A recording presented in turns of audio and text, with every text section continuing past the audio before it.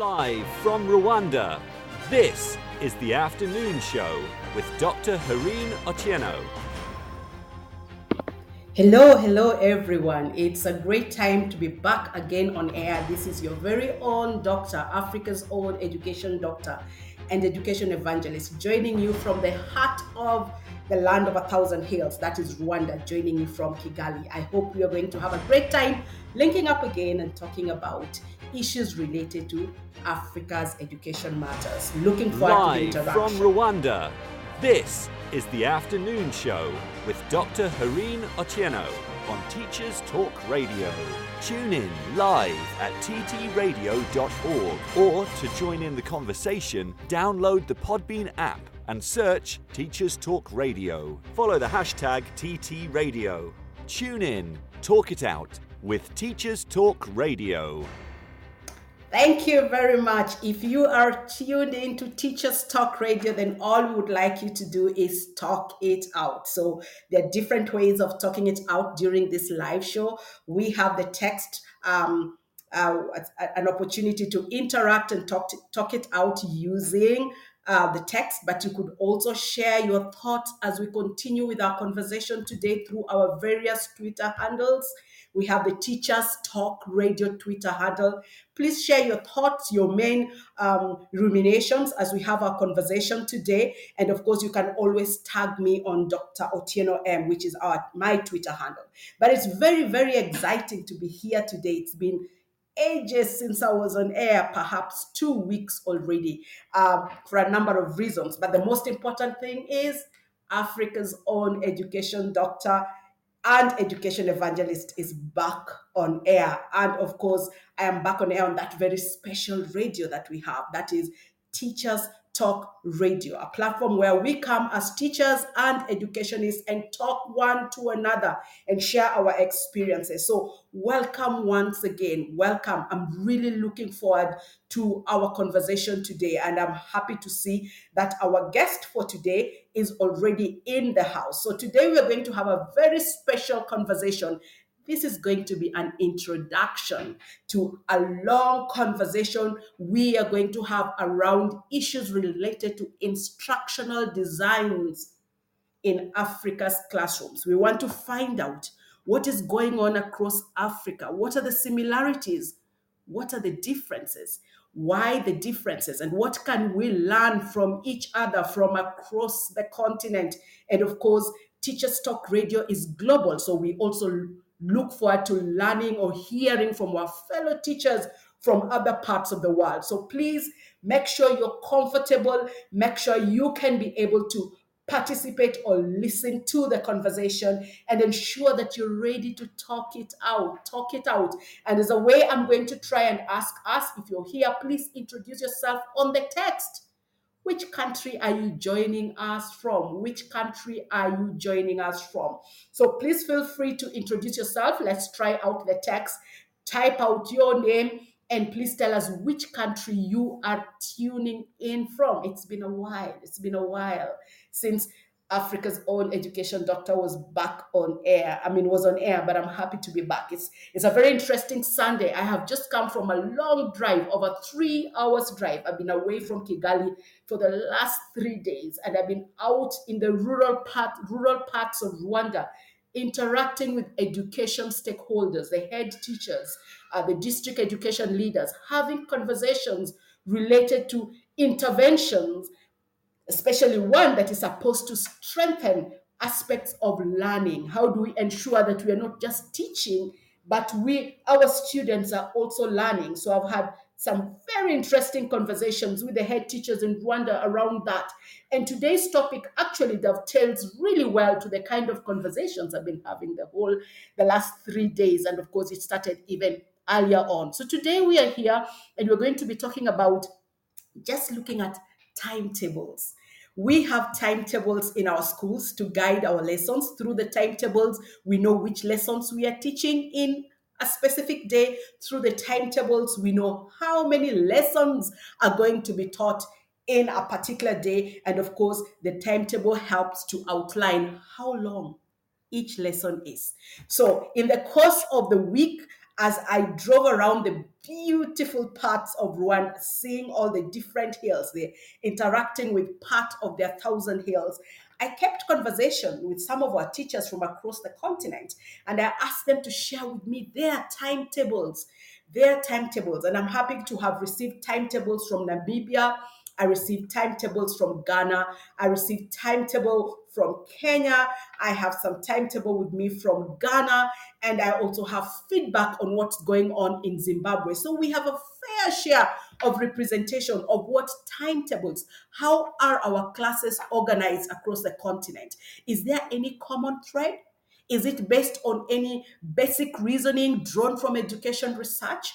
Our lessons the same length of time, or are they different? And if they're different, why are they different? So, yes, today we are going to have a very special guest with us from Ghana. And we have with us Mark, who is a teacher for over 16 years, and he's also a curriculum lead. So he's going to introduce himself even more and tell us what else he is doing within the education sector. So I'm going to ask Mark. Mark, if you can see the call in place, I am imagining you already have your headphones on or your earphones on. So, Mark, please, I can see you in the house. If you can see where there is a call in place, please call in so that I can admit you as one of the speakers, because all our guests, our live listeners are waiting to hear your voice and for you to jump into the conversation. So please, Mark, please call in. I can see you already. And look for the call in on your gadget and call in, and then I will I will admit you to be one of the guest speakers. But as we go on, I can see that indeed we have quite a number of live listeners, a number of them, of course, coming from our very own country, Rwanda. So welcome on board. If you're from Rwanda, I can see some people from Rwanda from a district called Ngororero district. Welcome on board. It's really my pleasure to have you with us. And of course, those of us who are away out of Rwanda, please, if you can or if you may, please let me know where you are tuning in from also, so that we know who else is in the house and how we can ensure that we are talking to each other. So welcome on board, all of us who are here. I can see a number of us are from Rwanda, but if you are from outside Rwanda, please come on board. Let me just call my guest and see if I need to help guide him on how to join as a speaker, because I can see he's already in the room. So as we wait for our guests to come in, I think it's been quite a long time. I mean, as I said, I've been away for the last 2 weeks. Yes, Mark, are you able to call in? I can't find the calling icon. Did you register an account? Yes, I did. Um, It showed, and then it's off. I don't know what happened. Sorry. What I suggest is, if you registered an account, I'm going to suggest that maybe you sign out and sign back in and see if you'll be able to see your call in. Because you should be able to see call in if registered an account. If you didn't register an account, you will not be able to call in. I think the previous link you sent me took me to another show where I could see the calling app. But when I had the second link, I think it cancelled the earlier one. So if you could help me out on that. Okay, so why don't we try you signing out from the show, and then you sign back in and see if that will help things out. So yeah, we'll just wait for you. Don't worry, just try it out. So thank you very much for those of us who are joining. I'm just talking with our guest for today. He's having a little bit of problem joining in, but I expect that he should be able to join in. I can see somebody else is calling. I'm going to try and give it a try. Make sure if you are calling, make sure you have an earphone on. So it's okay for you to call in and say something, because this is Teachers Talk Radio. So we talk to each other. But if you do not have a headphone, I am not going to allow you in, because if you call in, then we are going to have an echo on your side. So thank you very much for joining. So I was just saying, it's been quite some time, but it's been a very joyous ride hosting this show every afternoon. And of course, those of us who are from Rwanda, those of us who are from Kenya, you realize that the time has changed a little bit. We used to have this show at 4 o'clock, and now we are having it at 5 o'clock. So great, we have our guests joining us on already. So that's really good. Let's wait for him to join. So it's been quite a ride for a number of months. Since July, we've been having this show, and we've had some very interesting topics, having conversations here. The last time we had a conversation on this show, we were talking about the celebration of World Teachers Day and looking at what's the pattern across the continent. But before that, also, maybe after that, we also had a conversation about the African girl child. What can we do to ensure that our girls are actually learning? And we had some very interesting conversation with a guest from Mozambique. And earlier on, we had a conversation, just to juxtapose it against the one for the African girl child, we talked about lifting up our hands for the African boy child. So we've also had some reflections of what's going on with the African boy child and what it is we can do to support both girls and boys. And not to forget the conversations we've had that touch on digitization. We've talked about digitization. Is it a priority for us as a continent? And then we had time when we had us talking about WhatsApp and how WhatsApp is being used across the continent to support teaching, learning, and education intervention. So we've had quite some interesting conversations here. And of course, a lot of it has been more of outside classroom conversations, more of talking about the environment within which our teachers are teaching, talking about the mental well-being of our teachers and why it is important to pay attention to that. And now, as we begin from today's show, we want to have a special series where we will be looking into what's going on within our classrooms, issues related to instructional design, issues related to actual teaching. And so today's show is just an introduction of that series. So I am now able to introduce or to pass on the mic to our guest of the day. So Mark, you're now in the house. Please put on your mic. It's on already. Please introduce yourself. All of us are eager to hear from you. Tell us a little bit about yourself, Mike. Thank you very much, Doc. And a very good afternoon from Ghana to all our listeners. Yes. I'm Mark Ado Kwafu, a graduate professional teacher, having taught for 16 years, a curriculum lead, and a trainer as well.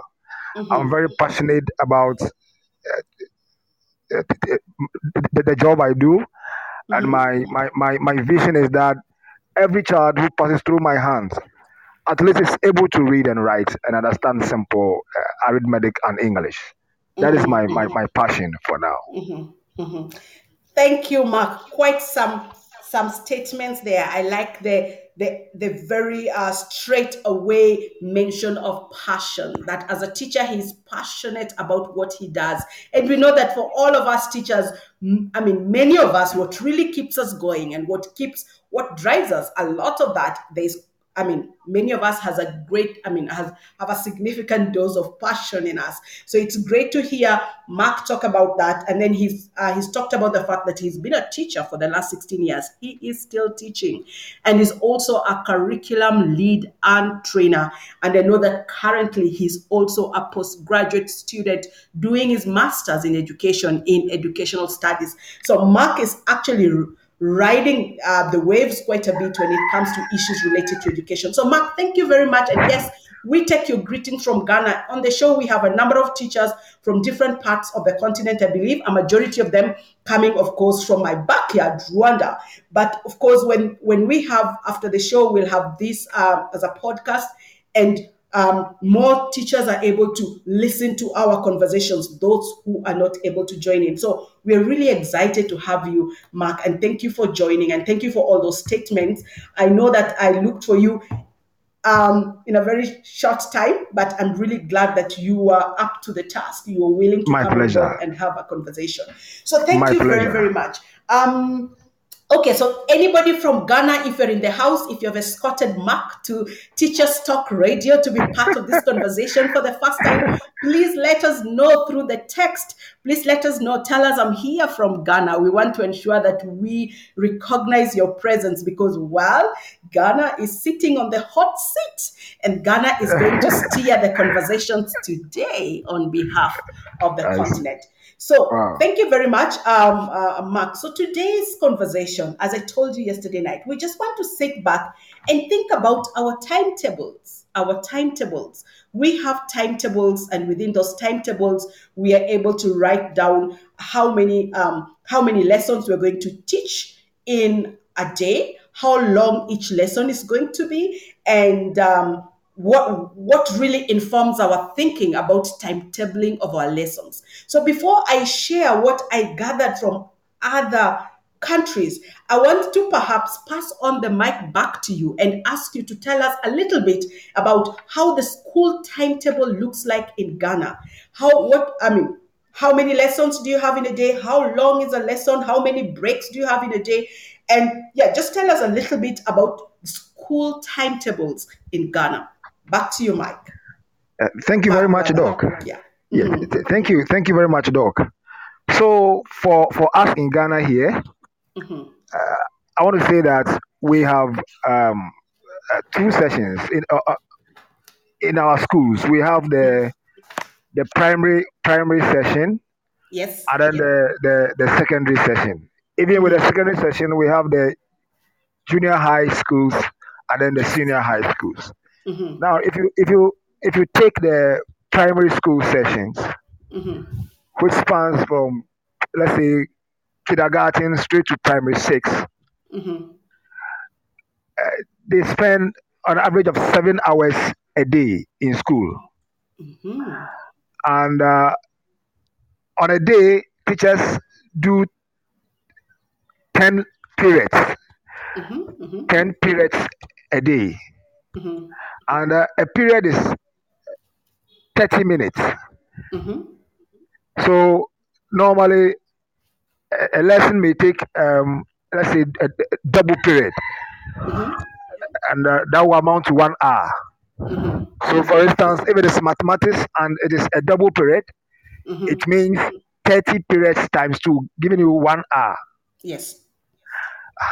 So, on the timetable, normally in Ghana here, our schools normally start from 7. Some schools also start at 8, and then it runs through to 2 or 3 p.m. That is 7 hours a day. So schools have 2 breaks. They have the first break and then a second break of 30 minutes each. And so if you look at the calendar, you realize that the teachers actually in a day will have to teach for between 5 to 6 hours a day. If you come to the junior high schools, it is the same. They also do 10 lessons, 10 periods a day. 10 periods a day. And so if you are doing 10 periods a day, it means they are taking 5 subjects on the average for a day. 2 periods for each. For a lesson. And then they will also have 2 breaks. Now, in some of our schools, there is a policy that the children are fed, especially with the lower grade levels. So for schools who are on the feeding program, their break time differs. If a school is on the feeding program, they spend between 45 to 1 hour feeding the children. And so for those schools, they may not have 10 lessons in 10 periods in a day. They may have 9 or in some cases 8. And so that is how, for us in Ghana, that is how our timetable is structured. They spend 7 hours in the school, and then they do 10 periods in a day. Wow. Okay, great information right there. And I think our listeners are listening. And one of the things one of the values that one of the things we're trying to do through this show, because when it is an afternoon show, then we're talking Africa Education Matters. One of the things we aim to achieve through this show is we are able to then compare notes and find out similarities and differences. And I can see that there are teachers who are already reacting or responding to what you have outlined to us. I've seen somebody say 10 periods a day is like here in Rwanda. So they say, Wow. okay, so you are doing 10 periods. We are also doing 10 Wow. periods. So there's some similarity or common thread there. And then, of course, Naomi is asking whether you teach in English and whether English is considered as a foreign language in your country. And I believe this will come back later when we're talking about the length of our lessons.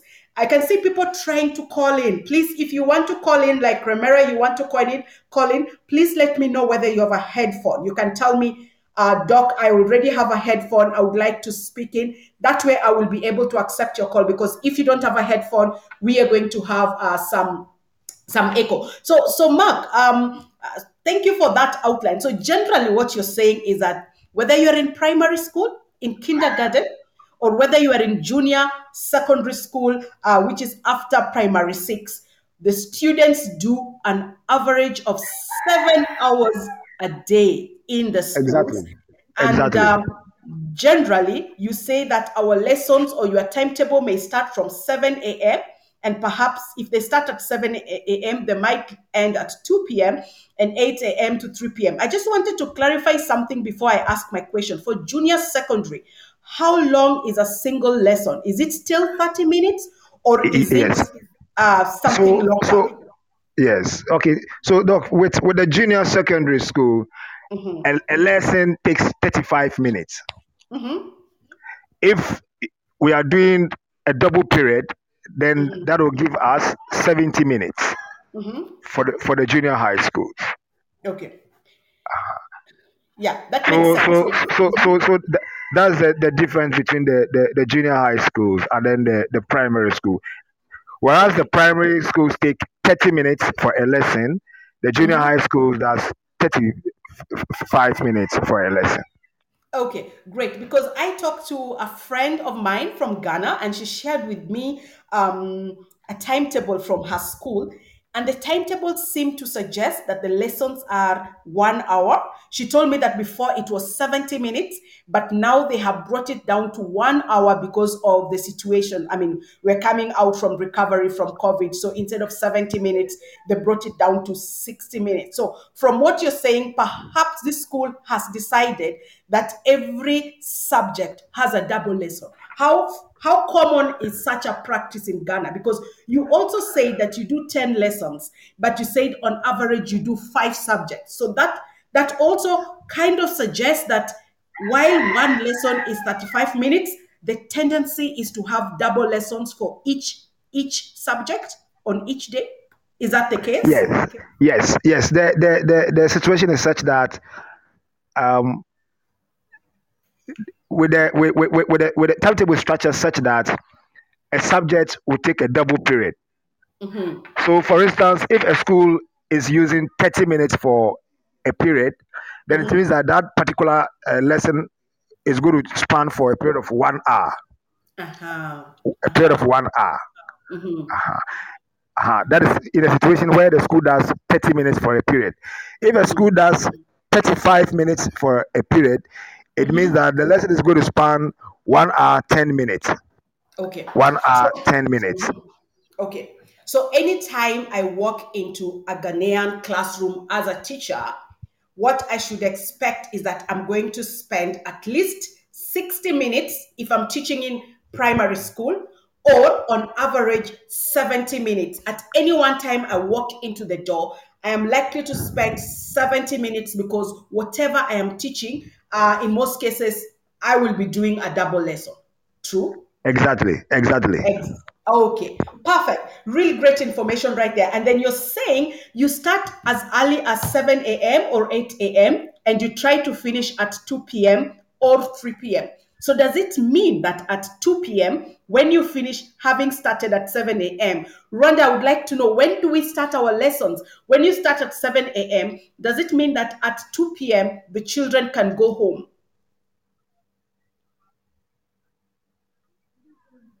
Hello, This is to Doc. Mark. Oh, okay. Yes. Yes. So, as I said earlier on, um, the lessons actually starts at either 7 or 8. Yes, At 2 p.m. at 2 o'clock, the school closes, and then the children can actually go home. If the Ah, teachers have something to do with regards to, let's say, marking of exercises, preparing of resources for the next day, they are they are at liberty to stay back and do those preparations. If oh, they that's have nothing to do in the school in terms of preparation for the next day's work, then they also will have to leave. There are okay. schools in Ghana here who, after the normal school hours, would like to do extra hours. Normally, what we do here in Ghana is that those schools, they will do 1 hour in addition to the normal school hours. So instead of, let's say, a school starting at 8 and closing at 3, that school would decide to close at 4 if they are doing an extra hour in addition to the Okay. normal school hours. Okay. But generally speaking, 2 o'clock, 3 o'clock, students are out of the school. Oh, okay. So in Ghana, so if you are listening from Rwanda and you're just trying to compare notes, what Mark is telling us is that in Ghana they start early by 7 a.m. They're in class, and their lessons generally are double lessons. So if you walk into class, you expect to teach for around 60 minutes or 70 minutes at secondary school, but the situation is such that by 2 p.m., the students have finished their lesson and they can go home unless they're doing some extra lessons. But on the expectation from the Ministry of Education is that generally students can finish at 2 p.m. or at 3 p.m. if they started at 8. But after that, Exactly. students can go home. Teachers can stay back if they have some marking to do.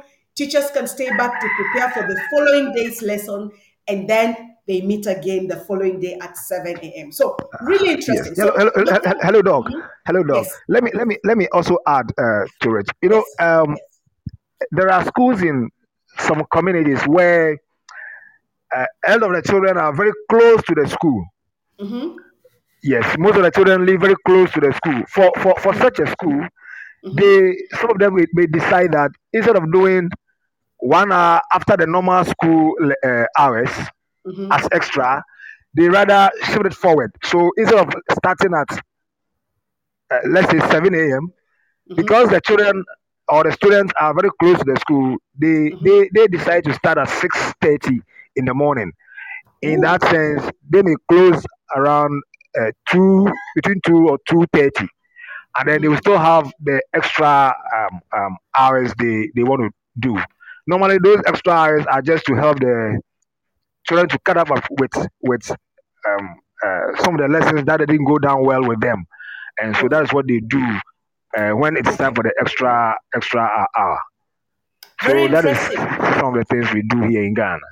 Very interesting. I think I really like the flexibility that is there. In other words, it is not standard and given. The teachers are looking at their context. The students are living next to the school. So in this case, why don't we start early so that we finish early, and then the students can stay back to perhaps review the work that they have been taught and all that. So very Yes. interesting, and I believe as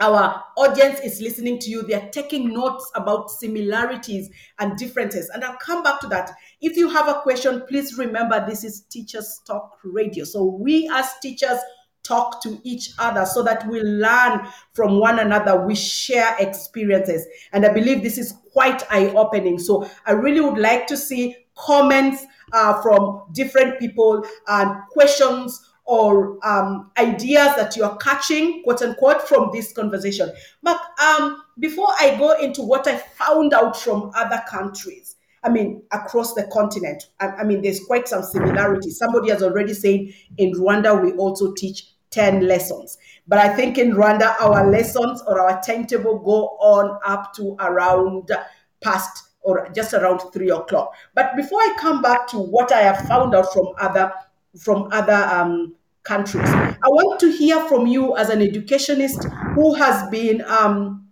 teaching for the last 16 years, who is still growing in your profession. You're currently doing your postgraduate studies, and as you said, you're really passionate about education. So when you look at your timetable in terms of when school starts or how things work, is there anything you'd change in your school timetable? Is there something that, what do you really like? Sorry, let's start with what you really like, and then let's start then and tell us why you like that feature of your timetable for teaching, but also for learning. And then perhaps something that you think maybe this is not going down very well, and it's something that in the short time future we need to look into. Meanwhile, I will be getting a call after you speak. I'll try to bring in and a teacher also from Kenya who wants to join into the conversation. So tell me, what do you find really helpful about your timetable in terms of supporting teaching and learning, and what might need to improve? Oh, okay. So this is what I think I like most about our timetable. If you look at our timetable, as you said earlier on, it offers some opportunity for flexibility. Mm-hmm. Um, for instance, if a school thinks that they can start very early, they are at Mm-hmm. liberty to do so. And then in that case, they have ample time to do extra hours or spend Mm-hmm. extra time with learners who have learning difficulties. Mm-hmm. One thing I feel that it's maybe will have to change is with the fact that if you look at the primary school timetable, Mm-hmm. I think that on a day Mm-hmm. they are doing too much. I'm not Mm-hmm. so sure whether the children are able to absorb Mm-hmm. all the lessons they are taking through. And I Mm-hmm. feel that given the opportunity, something should be done about that. So that is a bit with what I feel that has to change, especially with the primary school timetable. With regards to the junior high schools or the senior high school timetable, I think it's okay. It's okay. Mm-hmm. Okay, great. So you say you like the flexibility. You can be able to Yes. customize your timetable based on contextual reality. So you really like that Yes. flexibility. Some people are starting at 6:30. Some people are starting at 7. Some people are starting at 8. And so that Yes. really, you think, borders well with the situation on the ground. And Exactly. but then you are questioning, especially for primary school, whether teaching our students for 7 hours is actually beneficial, whether they're learning too much. I'm trying to call Yes. somebody from Kenya who wanted to jump into the conversation, but that is not working for now. But I can see that Eugene says the number of periods is the same for Ghana and Rwanda. The difference lies in the duration of a period. Here in Okay. Rwanda, each period counts for 40 minutes for both primary and secondary students. So I was going to bring that as a conversation point. You say that in most cases, when you walk into a classroom, you will teach for 1 hour or 70 minutes. In Yes. your observation, is this too long? Because what I've seen across many countries is that yes, most of their lessons are between 30 to 40 minutes, and not all periods are not all lessons or periods on the timetable are double. There are times that it is just 40 minutes. So tell us a little bit about the background around having double lessons and having up to 70 minutes in a classroom. Is it working for you more than these teachers? You know, there's, when we talk about teaching, we say you can be student centered, you can be teacher Yes. centered, but you Yeah. can also be content centered. Yeah. So, what's going on in Yes. Ghana? Which of those are we Okay. oscillating to, especially in terms of how we use that 1 hour? What goes on? Yes. So Um, let me start with the primary school timetable.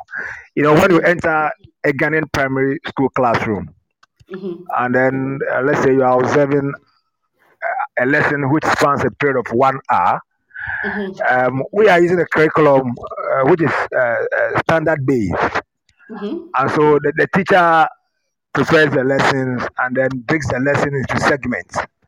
Mm-hmm. So currently they have three segments, and then the first Mm-hmm. segment will have to take 10 minutes, Mm-hmm. and then the second segment where they actually do the teachings, do the activities with the children, will Mm-hmm. take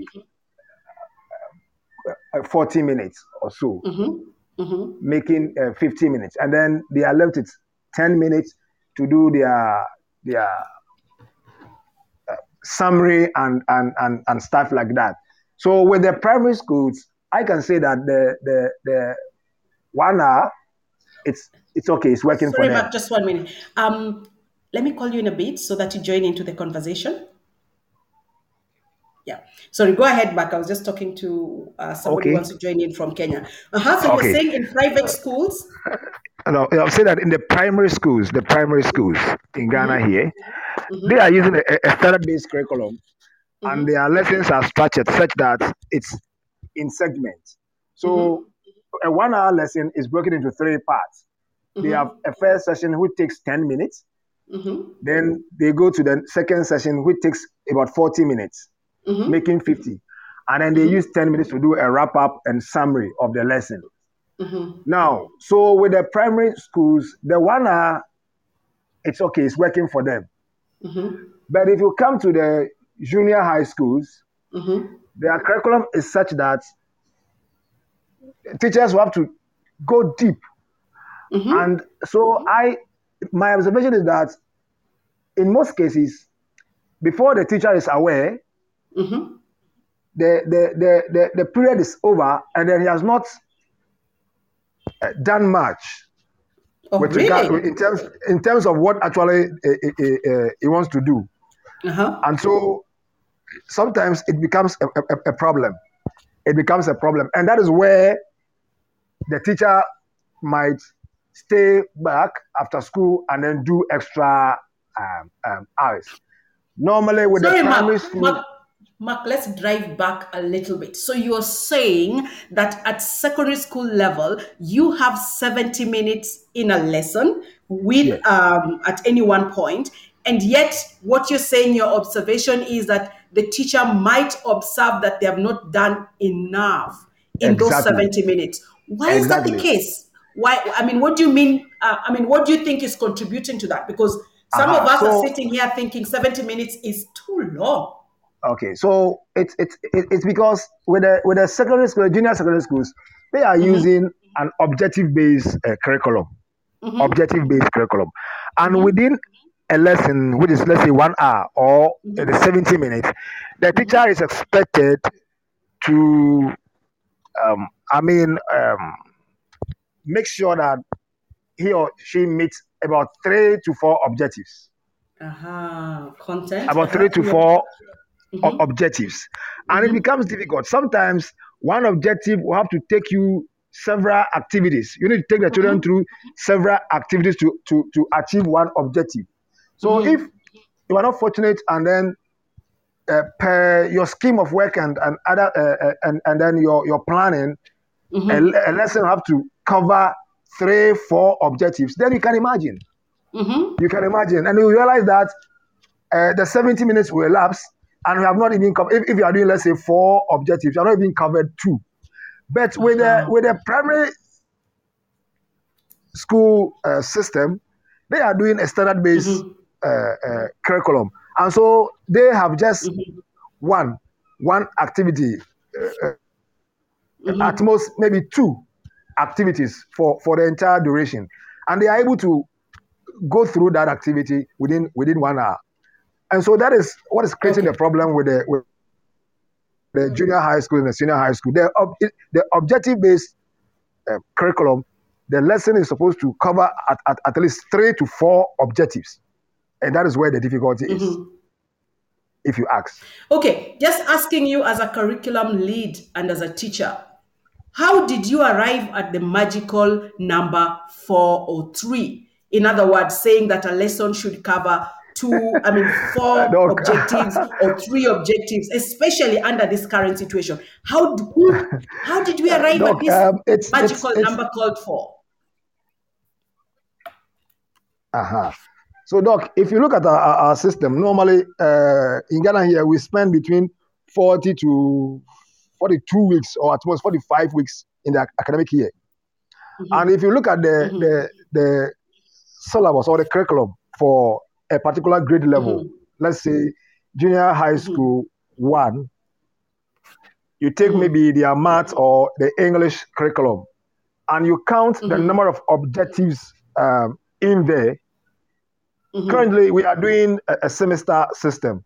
If you want to count and then the number of objectives there and divide by 2 semesters, you realize that for a week, you have to cover so much of objectives. And that is what is going to determine the number of objectives you do in a day. If you don't do 3, 4, the academic year will end and you will have some kind of backlog to clear. Understood. And that is what is accounting for the extra work teachers in Ghana do. I'm sure I've heard about the term extra classes in Ghana here. I don't know whether it's also common in your jurisdiction, but in Ghana here, it's very common. Extra classes. Some parents are so concerned that when they realize that their teachers have not covered enough of the objectives, they will have to call in teachers to come home and then help their wards out. So it is not teachers, it is not our fault doing 3, 4 objectives a day, but the curriculum is structured such that is how best you can work out to complete the syllabus. Other than that, the academic year will end and you haven't achieved much. So if we were to tick off the question I had, is it student-based, is it teacher-based, is it content-based? Which one would you tick off? Based on your explanation. Doc, it's difficult. It's difficult. It's difficult to I think we're shy of saying, but listening to how we arrived at the 4 objectives and how we end up, of course, and this is a challenge to all of us, the syllabus. So there's a lot of content-based challenges that face and influence how we teach and what we teach. And so I'm going to pause there. I'm going to call a friend who wants to join into the conversation from Kenya, but he's not able to join on Podbean because he's at a place where internet is not very well. He's going to join in and he's going to tell us a little bit of what's going on in Kenya. But I hope those of us who are listening, you are hearing what's going on in Ghana, and I hope you are identifying some of the similarities. The issues of content, the syllabus always being one of the things that rears its face in front of us, and how to ensure that we cover it is something that all teachers across the continent are grappling with. So it's not something that we are the only ones in our backyards grappling with. So as I try to get my friend here from Kenya to join in, the question that somebody might ask, are you persuaded that as we try to, and I know you've tried talking about it, are you persuaded that as we try to get this thing going in terms of objectives and the number of objectives and the syllabus, we can teach, but teaching in itself is not equal to learning. Exactly. So in the current organization of lessons, the number of lessons you have to do in a week, the number of how long the lessons are, and what you do specifically in those lessons. Because what I'm hearing here is we have 70 minutes, and while I'm in class for those 70 minutes, my eyes are on the objectives. I want to try and get the students to understand each objective as much as possible, but I must always remember that I have an average number of objectives to try and cover every lesson. Otherwise, I might get into a backlog. And so I might have to look for additional time, or my students will just find themselves in a place they're not expected to be. So when you think about teaching and when you think about learning and think about how we have fashioned our timetable in terms of number of lessons you have to teach in a day, how long you have to teach, is learning taking place adequately? Is our framework currently able to adequately support learning, not teaching, learning? And what is working in terms of it supporting learning, or where do you think the gaps are? Because it's one thing to finish the syllabus, you as a teacher tick them off. It's another thing for the students to actually engage with that syllabus. Thank you very learn. much once again. Yes. Yes, Doc. Um, it, it's really interesting. It's really interesting. In Ghana here. Sorry, just 1 minute, Mark. Let me just see if we can get Nyanyuki on. Hi, are you in? Can you hear us? Yes, I can. Good evening, Mark. Can you hear Nyanyuki on phone? Yes, I can hear. Okay. So no, I was just asking the live listeners if they can hear you. So please, before so we've been having a conversation. We have Mark from Ghana who's been talking to us a little bit about what's going on in Ghana. They have a timetable that runs from 7 a.m. to 2 p.m., an average of 10 lessons. And a lesson being around 40 minutes. Could you quickly jump in and tell us what's going on in Kenya? And most importantly, jump into the question I've just asked Mark. Are our students learning, or we are just teaching?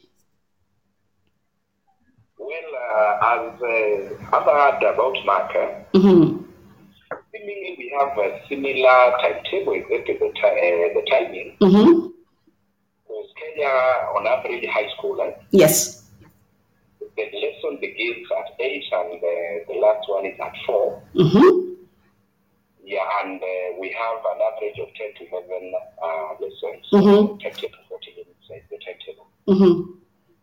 With a few breaks in between there, let's say at around 10 there's a break, there's another short break in between there, there's the lunch break, which is normally 30 minutes to 1 hour.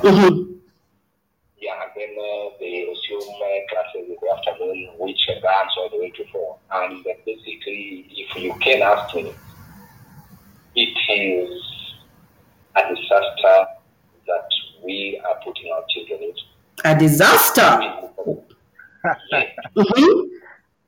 It is because these kids wake up very, very early in the morning. Yeah, and then they normally have what you call the remedial breaks. I think they call them breaks. Yeah, which most schools are. It's not an isolated case. You find that almost every school, every boarding school in Kenya, the high school students are in class at around 10 or rather at around 4 in the morning for 30. Yeah, so by the time the teacher comes to class, maybe sometimes you find that the teacher is not coming to class at 6 in the morning. Yeah, and that is not like the time that classes begin. Though the government circulars, officially the classes begin, the lessons begin at 8. But despite that, they begin very, very early. So it is really much pressure. They sleep very few hours. They wake up very early in the morning, and basically because of the competition that we have in the country, meaning the very limited spaces at the universities and the medieval colleges.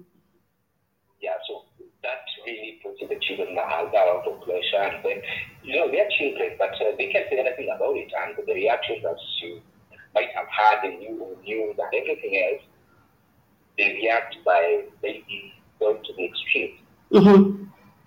They demand for those breaks. And since they can't just walk out of the school, they have to do something that will force the school to send them home. Yeah, so it's a lot of pressure, and that's why I say it's a disaster in the making, and it's never been thought out very well, because it is just a standard timetable that runs all the way from northeastern Kenya, which is a very hot place, down to the coast, which is a very hot place, all the way to western Kenya, which is a very cold place. So it's just the standard. They don't care that in the afternoon some places are in in you cannot really be comfortable in class. Yeah, so it is just the standard that they have to be class from 2 to whatever 8 to 4 in the evening. Every day, Monday to Friday. Okay, so I believe everybody has had Mr. Nyanyuki from Kenya. For him, it's a disaster because there are two things that he's concerned about, or three things that he's concerned about. One is, first of all, he says standard timetable runs from 8 a.m. to 4 p.m., which is a little different from Ghana because Ghana says if you start at 8, you end at 3. If you start at 7, you end at 2. And perhaps, Mr. Nyanyuki, what you missed out, something unique from Ghana, they say the schools have some freedom to decide on when they are starting. So some schools may start at 6:30 because kids are around the school. So they're trying to take care of the fact that these kids might not have to wake up too early. And if they start at 6:30, they're allowed to finish by 1 and go home. So you're concerned about... Sorry? That's a very beautiful arrangement. Yes, it's a very... So that's one strength that we can say Ghana has, that sense of flexibility. But then there's the other thing you're saying, and this is something that perhaps Mark will also jump into. How early is too early for our kids to start class? Do Ghanaian students have enough sleep? If you're a student, this is just a very rhetoric, it's a question. If you're starting at 7 a.m. and you are in Accra, what time does that child wake up? Because I think in what you're saying, Nyanyuki, which is true in Nairobi, we've had situations where children in primary school are seen in buses going to school, trying to go to school at 5 a.m. because there's traffic jam. And as you said, the timetable says classes have to begin by 8 or before 8. So, Mark, how do you deal with situations like traffic situation and students getting enough sleep, for heaven's sake? Does that work in Ghana? Thank you for our students in the public schools. I hope, Nyanyuki, you can still hear. I'm sorry, I can't hear Mark speaking. Mm-hmm. Can I go on? I'm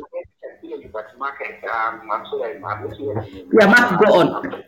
I'm trying to get the volume a little higher. Okay, Mark, go on. Okay. So what happens in Ghana?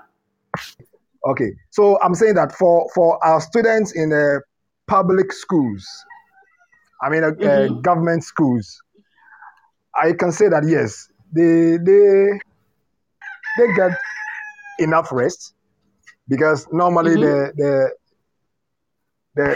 public schools don't run the busing system, and so at dawn and then catch the school bus. But for our students in the private schools, I think we are heading towards danger. Danger. Some will have to exactly. I had my children in private school, and I have to take them off the private school because of this menace. Because the children will have to be at the bus stop as early as 5:30 in the morning a.m. in the morning. And the bus will drive them around town for about 2 hours, picking other students. And then it will get to the school around 7:30. And then lessons will start. That's really similar to Kenya. Students being in the bus very early in the morning and making rounds for an hour before going to school. And the situation was the same. When they close, they will have to jump into the bus around 3 p.m. And then the bus will drop them off around 6. Around 6. That the children in Ghana have to wake up an hour before getting to school. But then what your opinion, what exactly they want, or it's Mark, they have to be in school by that time school. No, I think what Mark is explaining is that public schools don't seem to have such a problem because they don't catch buses, but he's explaining that the private school kids face the same ordeal as Kenya because he says, for example, kids might have to wake up at 5:30 to catch a bus, and then this bus makes rounds picking other students, and so this child might be in a bus for 1 hour or more, before the child finally gets to school. So I think it's a very similar situation with what our private schools go through, especially in a city such as Nairobi. Well, even interject, Mm-hmm. Go to school at 5, but those at 5, my son, the child was waking up at around 4:30. It was in a place called Kiambu, Mm-hmm. Mm-hmm. and the reason I straight into that,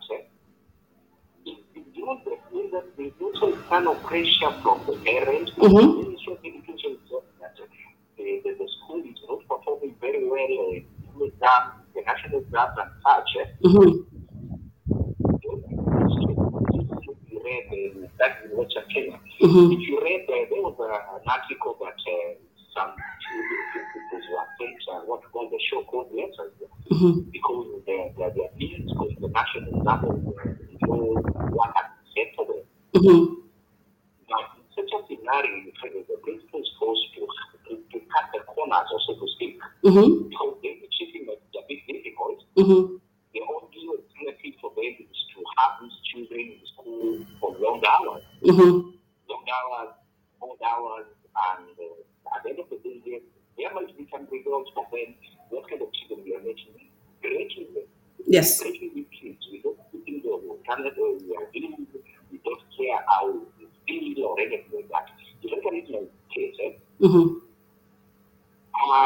when I was in high school, we had to wake up those odd hours. When you were in school, Mm-hmm. wake up those odd hours. Mm-hmm. Now, the work I hate waking up in the morning. Mm-hmm. I hate it. When you get up, I hate waking up in the morning. Yeah, because it's something that seems like You're back to secondary school. Yeah, it becomes so difficult for me to wake up. Mm-hmm. If I have an appointment at 7 in the morning, I feel that I should have had that. It's okay, exactly when I'm fresh.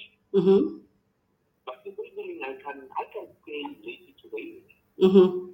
And now, so that hangover from high school, which is almost 30 years ago. Mm-hmm. So I'm looking at these children, how many of them will be in the future? Mm-hmm. Becomes a problem. Yeah, This is a true. problem, and something that cut across the whole of Africa. Then I think You think Africa needs to come for a meeting around the fire and have a conversation? Yes, true. There are similarities and there are differences. So I'm going to jump back to Ghana. We've had quite a bit from Nyanyuki. Mr. Nyanyuki, I'm going to call you back to jump back in. We're going to jump back into Ghana, and then I'll call you back and give you a brief so that you can jump back in. But I think what Mr. Nyanyuki is saying, Mark, which I think is a big question in my mind, is, are we over teaching and under learning? As you said, as a parent, you decided to even move your students. Are there emotional burdens and trauma that in the process of trying to teach and cover the four objectives, we might actually be exposing our kids to? So the issues of learning and the issues of the mental well-being of our children, how can we better fashion our timetables and our lessons to take care of those? Or are we under siege? Are we under siege by, of course, the so-called syllabus? And who is going to save us anyway in this case? You are the curriculum lead. Please let us know, Mark. Again. Hello, Mark? Doc. Can you hear me? Hello, Doc. Can you hear me? Yes, I can hear you now. Okay. Thank you once again. The issue as to whether we are over teaching or not, it's a difficult one. But as a curriculum lead, I think that what we should do now is to try and integrate some of the subjects. In Ghana here, we have, for instance, a subject like religious and moral education, and then a subject like social studies. These two subjects have similar themes. And I feel that we can integrate them so that we can reduce the number of subjects on the timetable. Yes. When that is done, then I think this issue about whether we are over teaching wouldn't arise. If we integrate them, if we integrate, for instance, social studies and then religious studies into a subject, then we are going to have a less number of objectives to cover within the year. And that will bring the pressure down on the children. Earlier on, you asked whether the children are learning or not. I'm not sure our children are actually learning because I feel that at this point they are being overburdened. They are being overburdened. They don't actually know which subject to even read. They are being overburdened. Now, in terms of whether the teachers are helping the children to learn, I can say that for schools that are well equipped with learning resources, then the student will have an opportunity to learn. But in Ghana here, most of our schools are not well resourced in terms of teaching aids. And so that is where the teacher will have to go to the class and then talk for 1 hour or 70 minutes.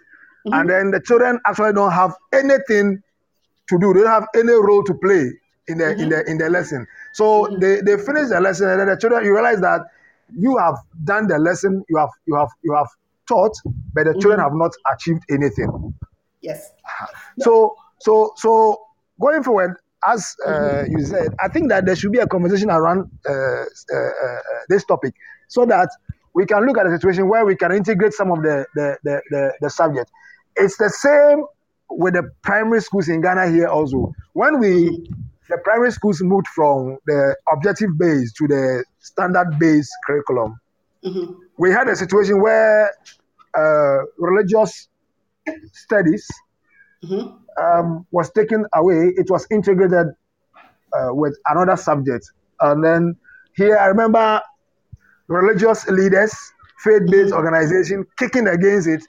The authorities had to bring back religious studies. And the situation is such that they treat the same theme in the religious studies, and then they meet the same theme, the same topic in the other subjects. And I think it's a burden to the students. And so we have to look at a situation, yes, where we can integrate some of these subjects into one, so that it will reduce the number of objectives. When the number of objectives are reduced, the teachers will have ample time to also plan for the lessons and prepare adequate and relevant teaching materials, so that when the children are able to manipulate those materials, then learning actually will take place. But in a situation where teachers have to go to the class, talk for 1 hour, 70 minutes, and then the students have nothing to do with their hands, I'm not sure the children are actually learning. Place. Yes, something to think about. You are not sure. We as a continent need to find out whether we are sure that learning is taking place in our classrooms under the current circumstances. We're going to come back and have a little bit of a conversation around that. But before we go on, let's take a short advertisement break, and then we'll be back to talk about how can we make sure, taking into some of the suggestions Mark is already sharing. Please, let's talk about how can we make sure learning is taking place in our classroom, not just teaching in the continent. Need support with your phonics teaching? Did you know Oxford University Press now has 3 DFE validated programs to help you? Read Write Inc Phonics, Floppy's Phonics, and the brand new Essential Letters and Sounds. Essential Letters and Sounds will get all your children reading well, quickly, using phonics books you may already have in your classroom. Developed by the Knowledge Schools Trust English Hub, it's affordable, easy to use, and makes teaching phonics with letters and sounds more effective. Whatever your school's phonics needs, Oxford has the solution. To find out more and receive support from your expert local educational consultant, visit oxfordprimary.com/phonics. Thank you. So, yes, so I think what you're going back to what you're saying is that our teachers actually know how to teach to make learning take place, but there are policy realities that are actually presenting a challenge for them to be able to do that. So listening to you, your concern is that even the 70 minutes you use in the classroom, most of the time, teachers are forced to talk, talk for two reasons. One, they have the four objectives that they're trying to cover as much as possible. Number two, you're saying there are limited resources that perhaps they might use to ensure that the lesson is active. We'll come back to some of these conversations. But you see, Mark, the reason why I sometimes think we need to talk to ourselves as a continent, and this is not just a situation with basic education, it is even more clearer when you go to the higher level. I mean, I was privileged to do, I'll give two examples. I was privileged to do my postgraduate studies outside the country. And I had done a master's in my country, Kenya, but then I also got an opportunity to do a master's outside. And it was amazing. The lecturers outside hardly taught us. They came to class, they asked us whether we had the resources, they pointed us to resource A, B, C, D. And then, having given us a sense of what we needed to do, they stepped back and allowed us to engage with whatever it is, the resources that they had given us. And at the end of the day, we were to produce something. Now, I was comparing that to my master's experience, and I'm using this, but I want to bring it down to the basic level. I compared that and I said, wow, back in Kenya, when I was doing my master's, it was timetable from morning to evening. It was a teacher talking for 1 hour in my classroom. This teacher hardly speaks for 15 minutes. But at the end of the day, the work that I have to do as a student, you have to do so much. But what happens eventually is that you actually become a master of that particular, whatever it is that you're doing. So it left me with this feeling that I think we tend to do too much. We want to sweat it out. And that's what you're saying also, even in terms of subjects. We want to have too many subjects, which translates into too many objectives.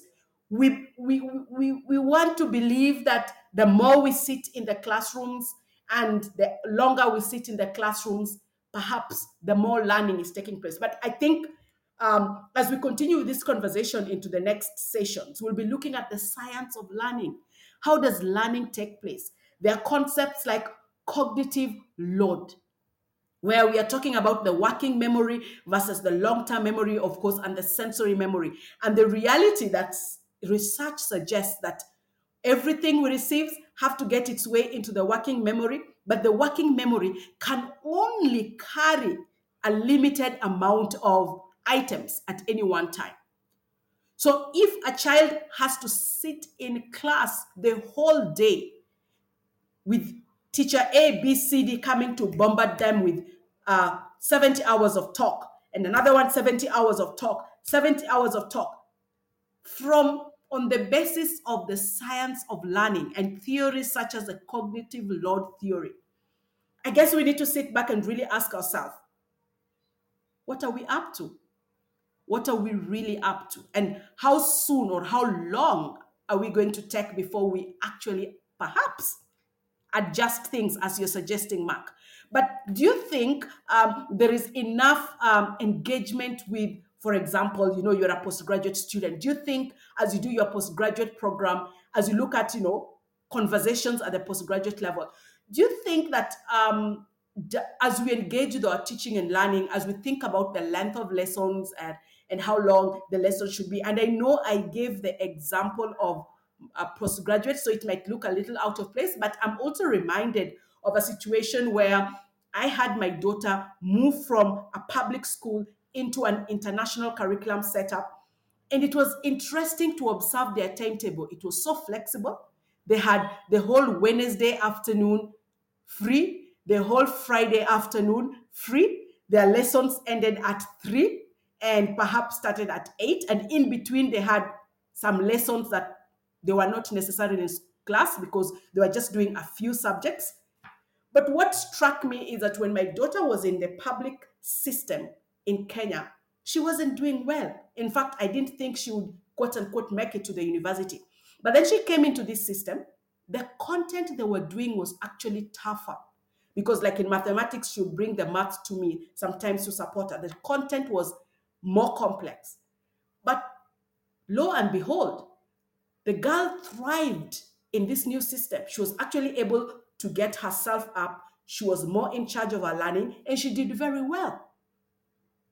So what's going on in our classrooms, what's going on in our schools, as you think about it as a curriculum lead, as you think about it in the context of research and education. Are we drawing enough from what the evidence from education research to inform our objectives, our timetable, the length of teaching? What do you think? I mean, is that something we're doing enough of as a continent, Mark?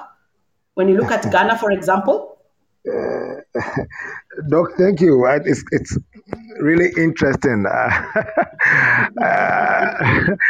I'm not sure in Ghana here, public schools can have any day free. I mean, on the timetable, it won't happen.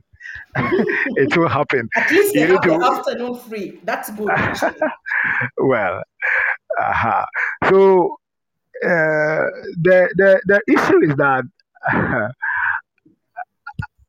we have to take a second look at how our system is structured. How our system is structured. You know, I think you want to know whether actually learning is taking place in our classrooms or not. I feel that what we need to do now, as I said earlier on, is to look at our curriculum or our syllabus again and see whether we can do some kind of integration, and then also get the schools resourced with learning materials. You know, in Ghana here, some of our schools are located at places where it becomes very difficult for teachers to get the teaching materials, the teaching aids, the manipulators for the students to work with. So for schools in those places, if the students don't have the opportunity to engage the materials, then learning actually can't take place. Because learning cannot take place in isolation. The children will have to do something so that the teacher will know whether indeed they have gotten the concept or not. So it becomes very difficult, and that is where we count on authority to support those schools. Again, I think our teachers must also be empowered such that any lesson they take with the student will have a bearing on their everyday life activities. And what I've realized is that as a curriculum leader is that some teachers take children through lessons and then they fail to point out to the students how those concepts they are taking the children through are going to help in their everyday life activities. So, for instance, if you go to, let's say, a primary 6 classroom and then you are teaching fractions, the teacher should be able to point to the student where fraction can be seen in their everyday life activities. I mean, the children share things, and then they do a lot of sharing and stuff like that. And that is fraction. Fraction is sharing. But we are faced with a situation where, because we lack the resources, the teachers will have to go to the class, do all the talking for 1 hour. At the end of the 1 hour, they ask the student, do you have any questions? And then in Ghana here, the students will respond, no question. And then he will pack out and leave the class. And I think it's not, that is the situation. I should be frank, I must be frank with you. That is a situation in most of our schools in Ghana here. The teacher does everything. And then in some schools where resources have to prepare so that it can go around all children, the teacher has just few of the resources, and then so he used the resources to do a demonstration lesson, and then the children cannot practice. They have no opportunity to practice what they have been taught, and so at the end of the day, you can't actually measure whether these students have learned the thing or not. And I think, as we have said, maybe it is time for us to come together as a continent and start looking at how best we can resolve some of these issues. Other than that, what is going to happen in Ghana here is that we are going to have a situation where people who have the financial muscles will take their children out of the normal school system and then move them to the international schools, the schools running the British curriculum and then the American curriculum, where Which is sad. Exactly, where the children will have the opportunity to practice what they have learned. It's sad. It's sad. My children come from school. You ask them what they have learned. They will tell you we did this and that. Then you ask them how is that concept going to help them in their everyday life activities, and they cannot give you any concrete thing to show that indeed they actually learning, and it's a problem. So yes, as I've said, I think it is time for us as a continent to come together and start looking at the situation before it gets out of hand. True. And I think the thing that we're saying is if we come together, then we can come up with homegrown solutions. Because yes, we have to acknowledge certain things like we may not get all the resources that we require, but we also need to ask ourselves, how do we even structure? I mean, as you say, do we have to teach all the things we're insisting on teaching? Or is it such that, because when you look at other countries, I was just talking to, I spent 4 years in the UK, and I used to sometimes have to escort students, my friends' daughters or kids to school. And it was amazing. I mean, we'd be walking down to school around 8:30. That's when we are walking down to school. Classes begin officially at 9. And by 3 latest, everybody is done with their lesson. So technically, they are in school for shorter hours than we are in school. And we need to ask ourselves whether we can come to a point where we know we can do perhaps less, but do it better and create a platform for our students to learn. Because the other question we should be asking ourselves, like in Ghana, I really like the fact that children can go home at 2. So maybe, or at 3. So maybe it means if I'm staying close by, the latest I'll be home is 3 o'clock or 4 o'clock. But do we know what goes on at that point? I mean, what do students tend to do when they get home? I mean, do they have time? Have we built in the understanding that it is important for our students, for example, to re-engage with what they have been taught? They space it out, but they need to re-engage with it as part of supporting the process of learning, as part of helping facilitate what they may have captured in their working memory down to their long-term memory. To what extent do we talk to our students about how learning takes place and what their role is in the learning? Because it's not just about the teacher. There is a lot that the students need to do, perhaps in the classroom and maybe after the classroom, depending on the context. Okay, hello, Doc. Yes. Doc, I think on that regard, we in Ghana have not done much.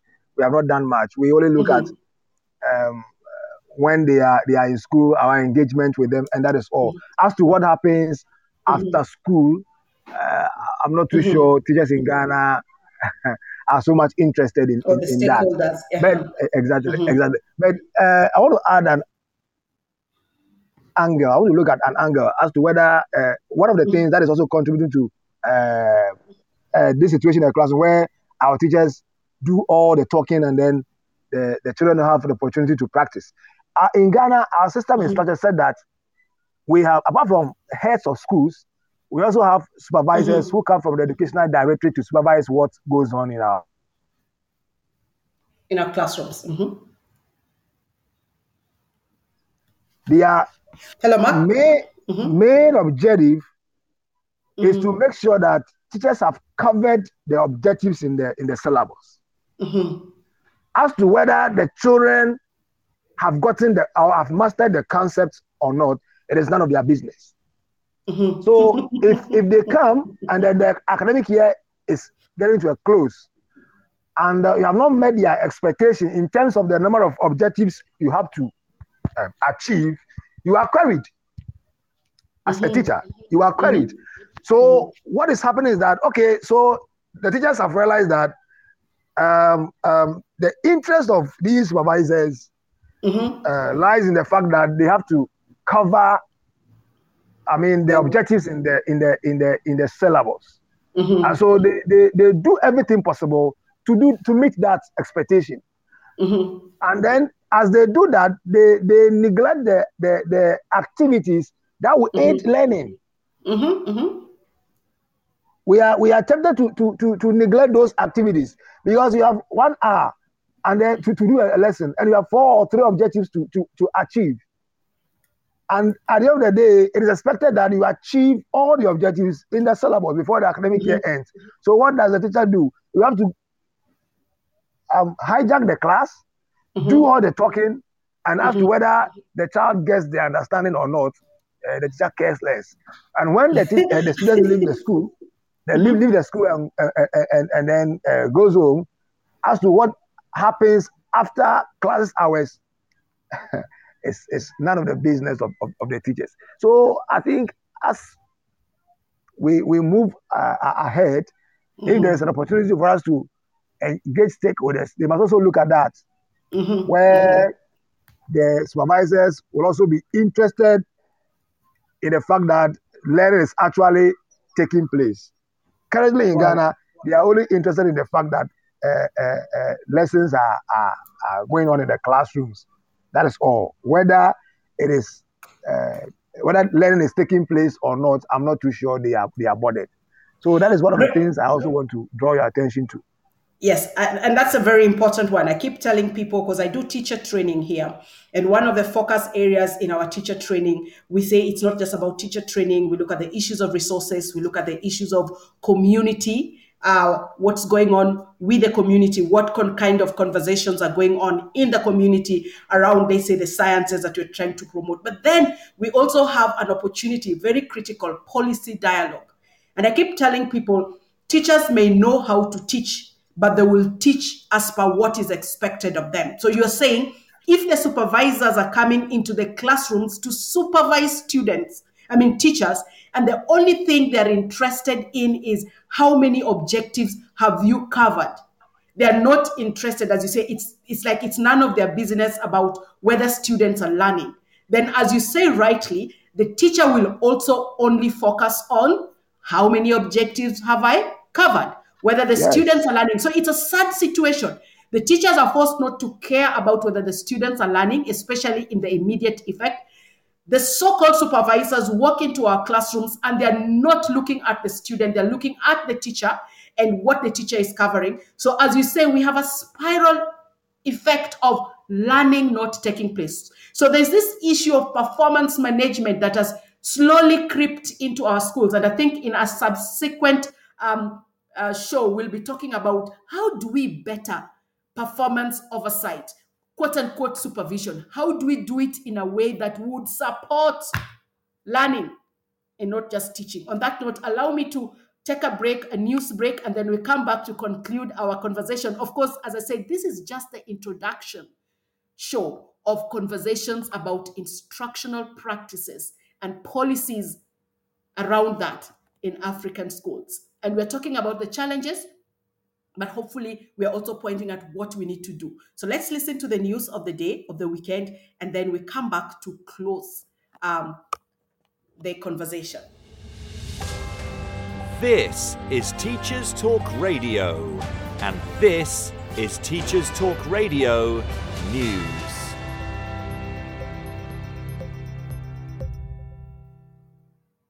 In a Teachers Talk Radio News special, we focus on a report in the Guardian newspaper where 2 Ofsted inspectors voiced their fears for vulnerable children being educated in unregulated facilities. According to a report in the Guardian newspaper, some vulnerable children excluded from mainstream schooling are being educated in unregulated and illegal schools, some based in caravans on farmland and on industrial estates and business parks. Ofsted inspectors have reported to The Guardian in an attempt to lift the lid on a murky world. Victor Shafii and Sue Will, who focus on unregistered and illegal schools, brought to the inspectorate's attention through referrals from a worried parent or local authority, say alternative provision for children who cannot be accommodated in mainstream education is complex and growing. For most children who are struggling in mainstream schools, there are high-quality state-funded pupil referral units and good independent alternative provision, which is registered and monitored by Ofsted, and these can offer a good short-term fix. But because of a shortage of places in this provision, there is also a growing unregistered sector, which is what concerns Ofsted. If an AP offers part-time provision, it is not required to register and so will not be inspected by Ofsted. It only becomes illegal if it is not registered and is offering full-time or almost full-time education. The report considers that the landscape becomes even murkier when children who have been excluded are referred to oversubscribed pupil referral units. They may then be subcontracted to an unregistered setting, and it can mean that troubled and challenging children, some of whom the report states are as young as 5, are being sent to schools in unsuitable accommodation with unqualified staff and may be receiving little in the way of education. Shafi, Ofsted's Deputy Director of Unregistered and Independent Schools, states, "The big question for me is, what's happened out there? Have children suddenly become worse behaved? What is it that's fundamentally changed that means more children are going to APs and primary kids are increasingly going to APs? Because this area is so obscure, we just don't know." Sue Will is one of a small team of Ofsted inspectors who since 2016 have been going out to unregistered and illegal settings across the country. "I've been to settings in caravans on farmland, we've been to grubby halls. Another favourite is on industrial estates," she said. "We've started to identify more primary children at these settings in the last 18 months. But that's not to say they weren't there before. We're really working in the dark here. There's no regulation, there's no requirement for paperwork. It really is the unknown." In a follow-up opinion piece by Amanda Spielman, those most likely to be harmed are being sent to places with the least oversight. "It's vital all alternative provision is registered," she says. "Every child, regardless of their background, deserves a good education and the chance to reach their full potential. But some children, often the most vulnerable, just don't get that chance." She goes on to state that whilst the government does not collect specific data, it seems a likely estimate, based on the Department for Education's own statistics for England, that the number of children in alternative provision has risen by 14% over the last 4 years to more than 45,000. And with the detrimental impact that COVID and lockdown have had on many young people, she feels that we may well see a further rise this year. In light of the increase in the data, Amanda Spielman states that she's commissioned new research to better understand the role that alternative provision plays in the education system and to find out why primary age pupils, some as young as 5, are being referred to alternative provision in the first place. She acknowledges that the scale and diversity in the sector means oversight arrangements can be complicated and that the quality of education can vary greatly. The article goes on to point out that the law says that if an AP provider operates full-time, it must be registered with the Department for Education and be inspected by Ofsted. Otherwise, it is an illegal school, but acknowledges that unregistered provision gets no comparable consistent scrutiny. And for the past 10 years, the Ofsted has been calling for mandatory registration of all alternative provision, no matter how many hours they are open or how many children attend. She believes that without this, there is little assurance that their pupils are getting a good full-time education. Finally, the article goes on to acknowledge that no child deserves to be left to languish and fail, that schools need consistently good alternative provision that helps re-engage these children in education. Spielman concludes with the comment that children deserve no less. This has been your Teachers Talk Radio Weekend News.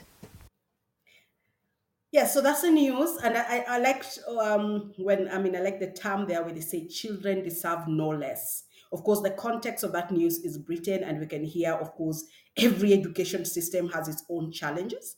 But I think listening to that news, part of what really caught my attention is just that emphasis that every child has a right to quality education, and as the news concluded, children deserve no less. And what we are talking about today is, are we doing that for our children in Africa?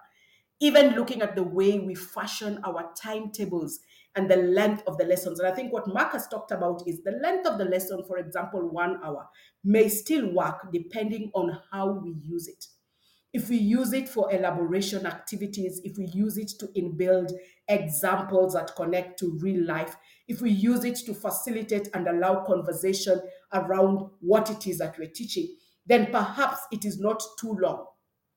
But if we use it for talk, then it even become more strenuous for the students. Because I once was teaching, and I did a test with my students where I asked them questions at the end of the lesson. There were 5 questions. The last question was on something I taught towards the end of the lesson. And what I saw, that was years back, is my students seemed to get all the questions that were connected to what I taught earlier on, and many of them seem to not get the question on what I taught towards the end of the lesson. So for me, just a signal that we have to be very careful about thinking through some of these things. And I mean, going back to the news, there was that sense of they need to go back to research. And I think I asked that question: to what extent are we continuously engaging with the research on, let's say, science of learning, or aspects like neuroscience and how our brain works, and how does that then inform how we approach teaching, how we approach fashioning of our timetables, and the kind of conversations perhaps we need to have with the students about their involvement. So this has been a very interesting conversation. It's just the beginning. In the next shows, we're going to have more conversations about what's going on in our classrooms. And as we do so, we'll be looking for additional platforms to echo the cry that we need to come together as a continent and ensure that our focus is not just on teaching and counting and ticking off the objectives. Our focus should be primarily on learning. Are our children learning? So, Mark, we have to close the show, and so I have to come back to you. I'm looking at some of the comments people have said. They've liked the show. There've been the issues of resources that has really caught people's attention. Just to read Daniel's comment, he says the big issue is that of lack of material and resources. Learners and teachers sometimes fail to practice what they have learned, so it can cause some learner and teacher to be weak. In this case, the person is talking about science. In other words, understanding the science. Then he goes ahead to say, science hour for the country, the school for no facility for putting in action science learned at school. What advice for them? So anyway, this teacher is talking about, of course, agreeing with you that resources are important, and that would aid in ensuring we teach for learning. In the UK and some of these other countries, there's now a phrase called teach for learning, because they realize you can teach for teaching, which sounds like that's what we are doing, teaching for teaching. But there's a call for us to teach for learning. So now they're talking about how does a lesson plan that is teaching for learning look like compared to a lesson plan that is teaching for teaching. So these are conversations we need to start having in the continent. And I want to bring it back to you, Mark, to perhaps make your last reflection, even as we draw to a close of this show. It's been very interesting, and having you share your thoughts on what's going on in Ghana. Back to you, Mark.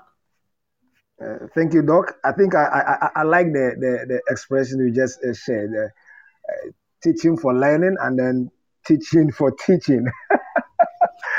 I think I'm going to share this with my colleagues in Ghana. Yes. I'm going to ask them whether they're actually teaching for teaching or they're actually teaching for learning. That's quite interesting. So my closing remarks, I feel that as the news item mentioned, and our children deserve a quality education. And quality education won't happen in a vacuum. Things must happen for teachers to give out quality education. My prayer is that as a continent, we will reason together, we'll come together, reason together, find solutions to some of the challenges we are faced with in terms of our system, how it runs. I'm praying that we want to get to a situation where our governments will spend enough resources in terms of money on procuring learning materials for our learners. Because as a curriculum lead, I've come to understand that children will only learn and learn better when we give them opportunity to practice what they have been taught. If they don't have the opportunity to practice, we wouldn't know whether actually they are learning or not. And so if you ask, as we conclude, my appeal is that authorities will try as much as possible to resource all our schools, especially our schools in remote areas, deprived areas. In Ghana here, some of our schools are in the hinterlands. We have even schools on cocoa farms. We are appealing to authorities to resource these schools. Those children there are also Ghanaian children. They are also Africans. They deserve the very best in terms of education. And so whatever they have to do to make sure that the teachers are well equipped, the schools are well equipped with learning resources, they have to do that. So that when the teacher enters the classroom, he will teach for learning and will not teach for teaching. Hello, Mark. Are you still there? Hello. So I can't hear you, Mark, but I think you're just coming to your closing point. That one of the big anthem we're going home with out of this conversation is that we need to work together with all the stakeholders. Hello. We need. Yes. Can you hear me? Yes, I can hear you now.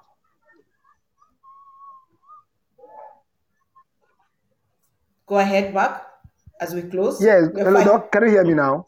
Yes, I can hear you. Hello? Yes, I can hear you, Mark. Please go ahead. Please, in 1 minute or half a minute, make your parting shot.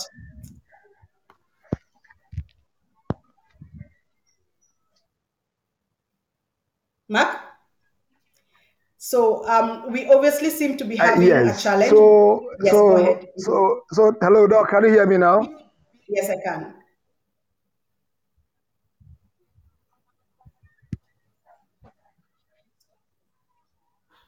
Okay, Mark, we may have to stop there because of time. We can't hear you for now, but I think we get your closing remark. Let's work together as stakeholders. Let the government support the teachers.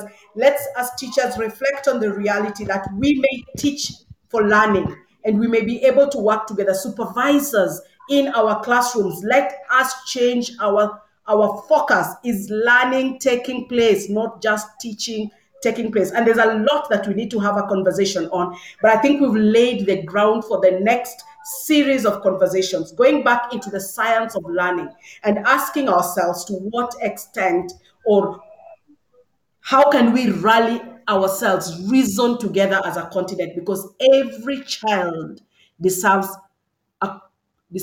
quality education, and no child whatsoever, whether they're in the remote places, whether they are in the cocoa farms, as Mark was saying, or in the dry areas, as Nyanyuki from Kenya was saying, no child deserves less. Every child deserves quality education, and part of it starts with how we envision our classrooms, the length of time, and how we use that time. So quite a bit to think about. This has been Africa's own education doctor and education evangelist, rocking the air from Kigali, Rwanda, and bringing us together as teachers and educationists from across the continent. This is the beginning of that cry for us as a continent to come together and reason together. As we share experiences, as we identify the similarities, as we look at the challenges that are facing us, then we get to understand the task at hand. And so we can really rise up and together step forward to surmount the task. So I believe something will change as we continue these conversations and as we continue challenging one another. Let's do our best, each one of us in our classrooms. Even though you are under the pressure of the supervisor, please always ask yourself, what can I do under these very difficult situations to ensure that I am actually increasing the opportunity for students to learn during my lesson and not just teach them? How else can I support my students to know what they can do to also support their learning? So we will be back next Sunday afternoon. Let's have a good, great weekend. Please come back and listen to this recording. It will be available in a bit. There's quite a bit to take away and quite a bit to have conversations on in our staff rooms and with our fellow teachers. This is your very own education doctor and education evangelist, Dr. Hereen Otieno, signing out now and thanking you for keeping me company and being part of the conversation. Over and out, salute. Let's close this show. You've been listening to Teachers Talk Radio. Tune in live and listen back at ttradio.org.